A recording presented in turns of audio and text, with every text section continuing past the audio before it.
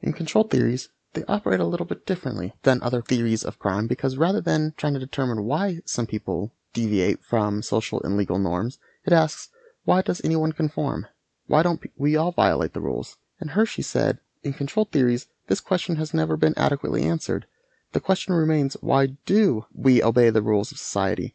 Deviance is taken for granted, and conformity must be explained. The answer offered by control theory is that we conform because social controls prevent us from committing crimes. Whenever these controls break down or weaken, deviance is likely to result. And control theory argues that people are motivated to conform by social controls, but need no special motivation to violate the law. That comes naturally in the absence of controls. This natural motivation assumption does not necessarily refer to inborn tendencies to commit crime. Rather, it refers to the assumption that there is no individual variation in motivations to commit crime. And the question, why do they do that, is simply not the question theory is designed to answer. The question is, why don't we do it? There is much evidence that we would if we dared. Some early control theories include Ricci's and Nye's theories of internal and external controls, as well as Reckless's containment theory. And in the theory of internal and external controls, personal controls are internalized, whereas social controls operate through the external application of legal and informal social sanctions.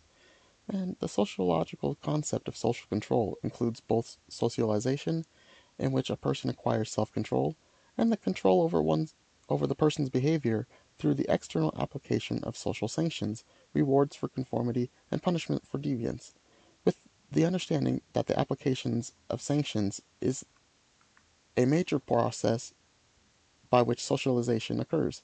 Nye later expanded on this idea and identified three main categories of social control that prevent delinquency. First is direct control, by which punishment is imposed or threatened for misconduct and compliance is rewarded by parents.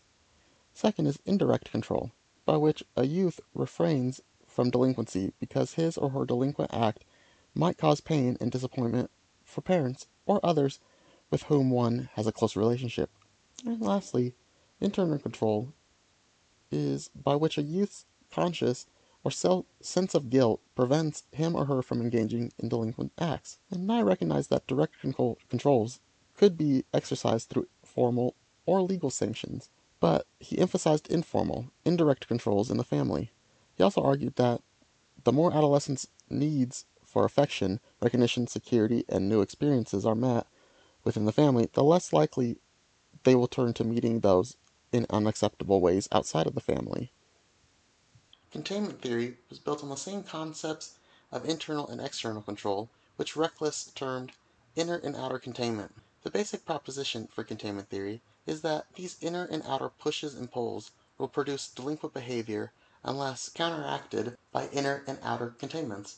When the motivations to deviance are strong and containment is weak, crime and delinquency are to be expected. Outer containments include parental and school supervision and discipline, strong group cohesion, and a consistent moral front. Inner containment consists primarily of conscience or a good sense of self, which renders one less vulnerable to the pushes and pulls of a deviant environment. This is produced by socialization in the family and essentially formed by the age of 12.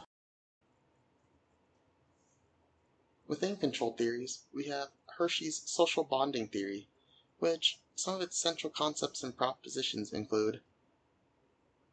Theory begins with the proposition that delinquent acts result when an individual's bond to society is weak or broken, and there are four principal elements that make up this bond. There's attachment to others, commitment, involvement, and belief. And the stronger that these elements of social bonding with parents, adults, school teachers, and peers, the more the individual's behavior will be controlled. And an attachment to others is the extent to which we have close affectional ties to the others we admire and identify with them.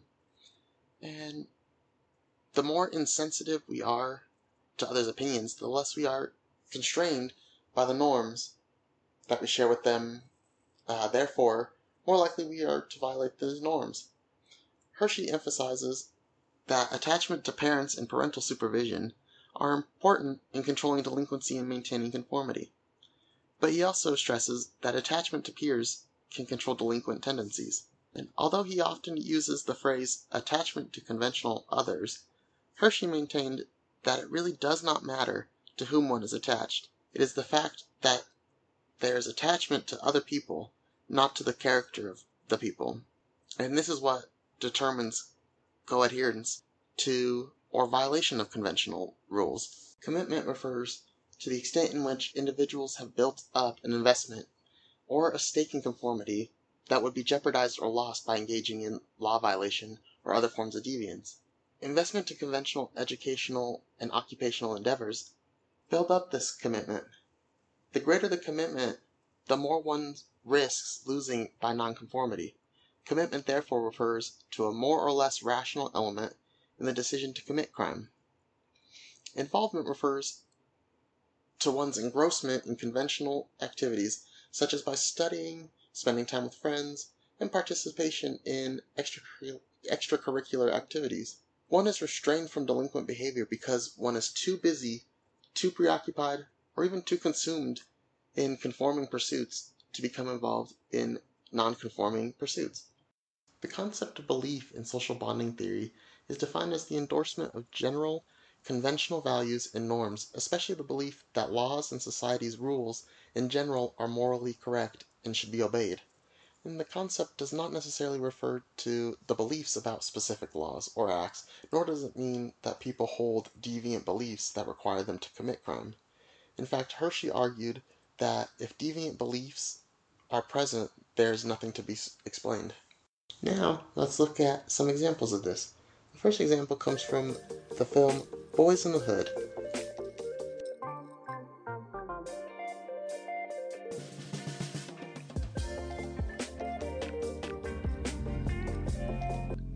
All right, Trey. I gotta lay down the rules of the house. It's the same thing as weekends, you remember? All right, then what are they? Clean the bathroom, sink, floor, and tub. I gotta clean that tub?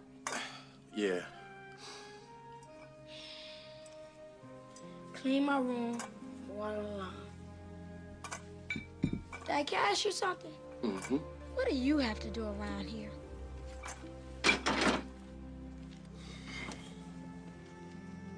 I don't have to do nothing around here except for pay the bills, put food on the table, and put clothes on your back. You understand? I don't have to pay no bills. You know, Trey, you may think I'm being hard on you right now, but I'm not. What I'm doing is I'm trying to teach you how to be responsible. It's like your little friends across the street, they don't have anybody to show them how to do that. They don't. You're gonna see how they end up, too.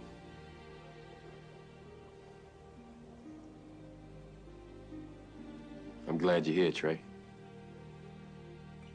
You're a prince, you know that? Yeah, you the prince, I'm the king. Right now, the king says it's time for the prince to go to bed. So, get yourself together. I'll see you in the morning, okay?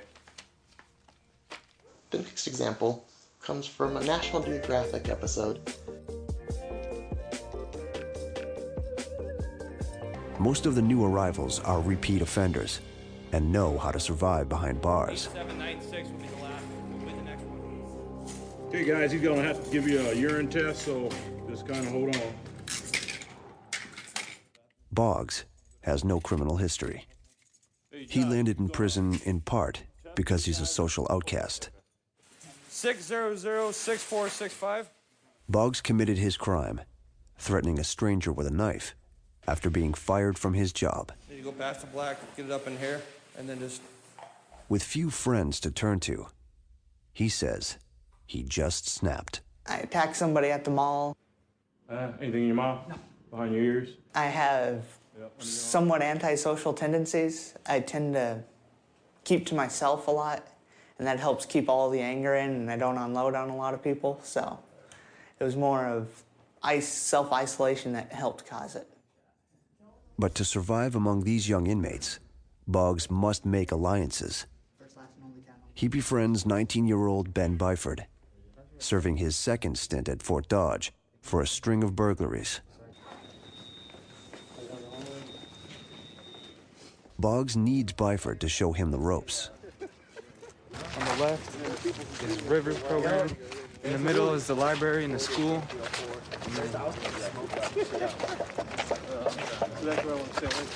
Random knocking on the windows. Behind those windows and across the yard, other inmates size them up.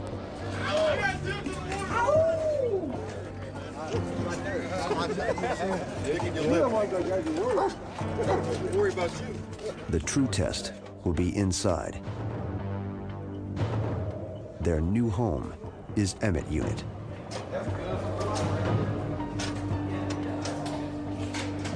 "150 inmates live, eat, and sleep here.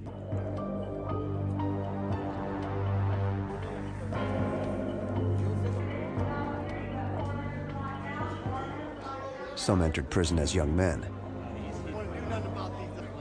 Now they're hardened veterans, waiting to gang up on anyone who appears weak.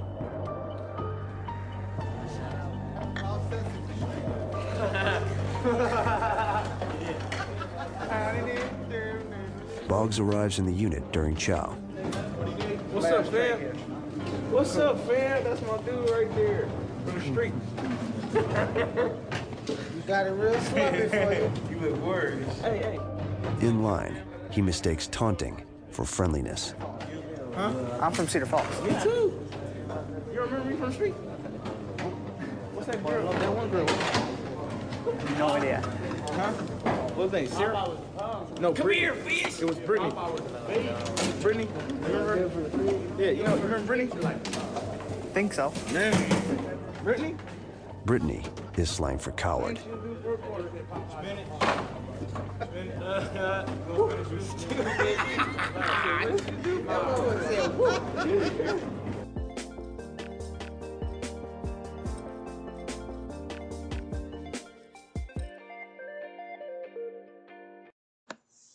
An adolescent attachment to parents is measured by close parental supervision and discipline, the good communication and relationships of the adolescent with parents, and his or her affectional identification with parents he or she would like to be the same kind of person as the parent. Academic achievement in school is also, as indicated by grades, test scores, and self-perception of scholastic ability, is taken as an indicator of commitment, involvement, attachment, and also belief. Attachment to the school is directly measured by positive attitudes towards school, the concern for teachers' opinions of oneself, and an acceptance of the school's authority. Attachment appears as measured by affectional identification with and respect for the opinions of best friends. Premature engagement in adult activities by adolescents, such as smoking, drinking, or owning a car, indicates a lack of commitment to the achievement of educational goals. Commitment to education is measured by both educational aspirations and achievement orientation.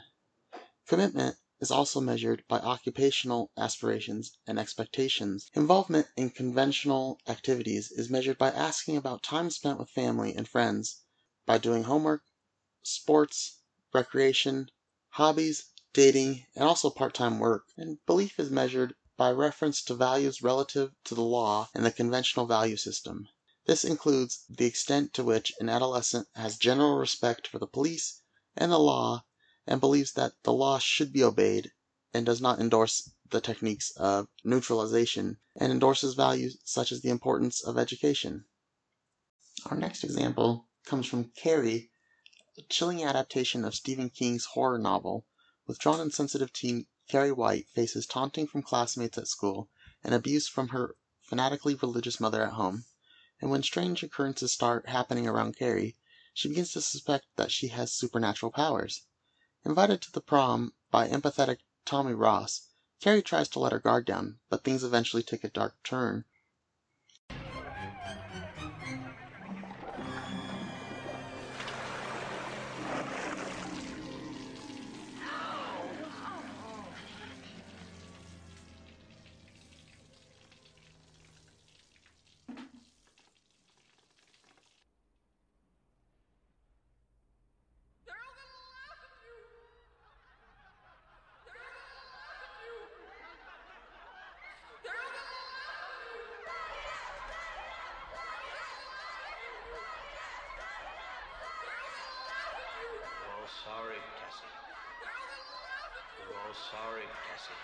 Trust me, Carrie. You can trust me. Trust me, Carrie. You can trust me. Trust me, Carrie. You can trust me.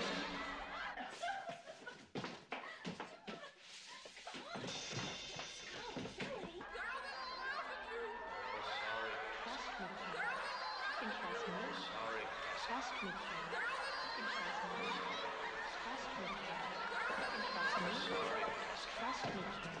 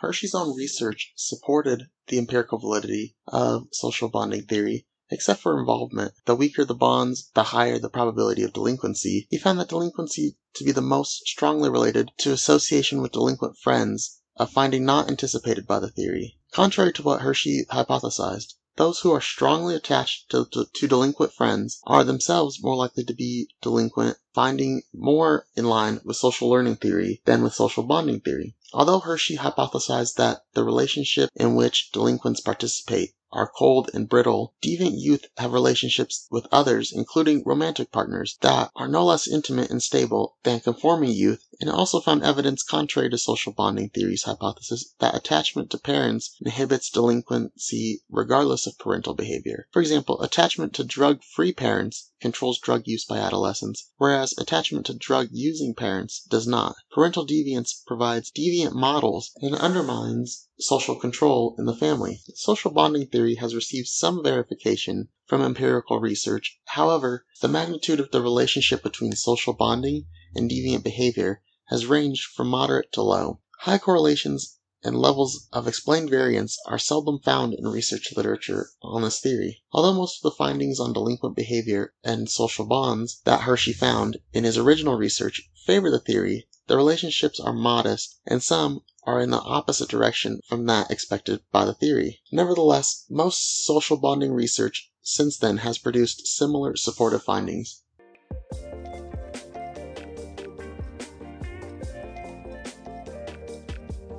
Thank you everybody for listening. Be on the lookout for the next episode. That will include part 2 of social and control theories of crime.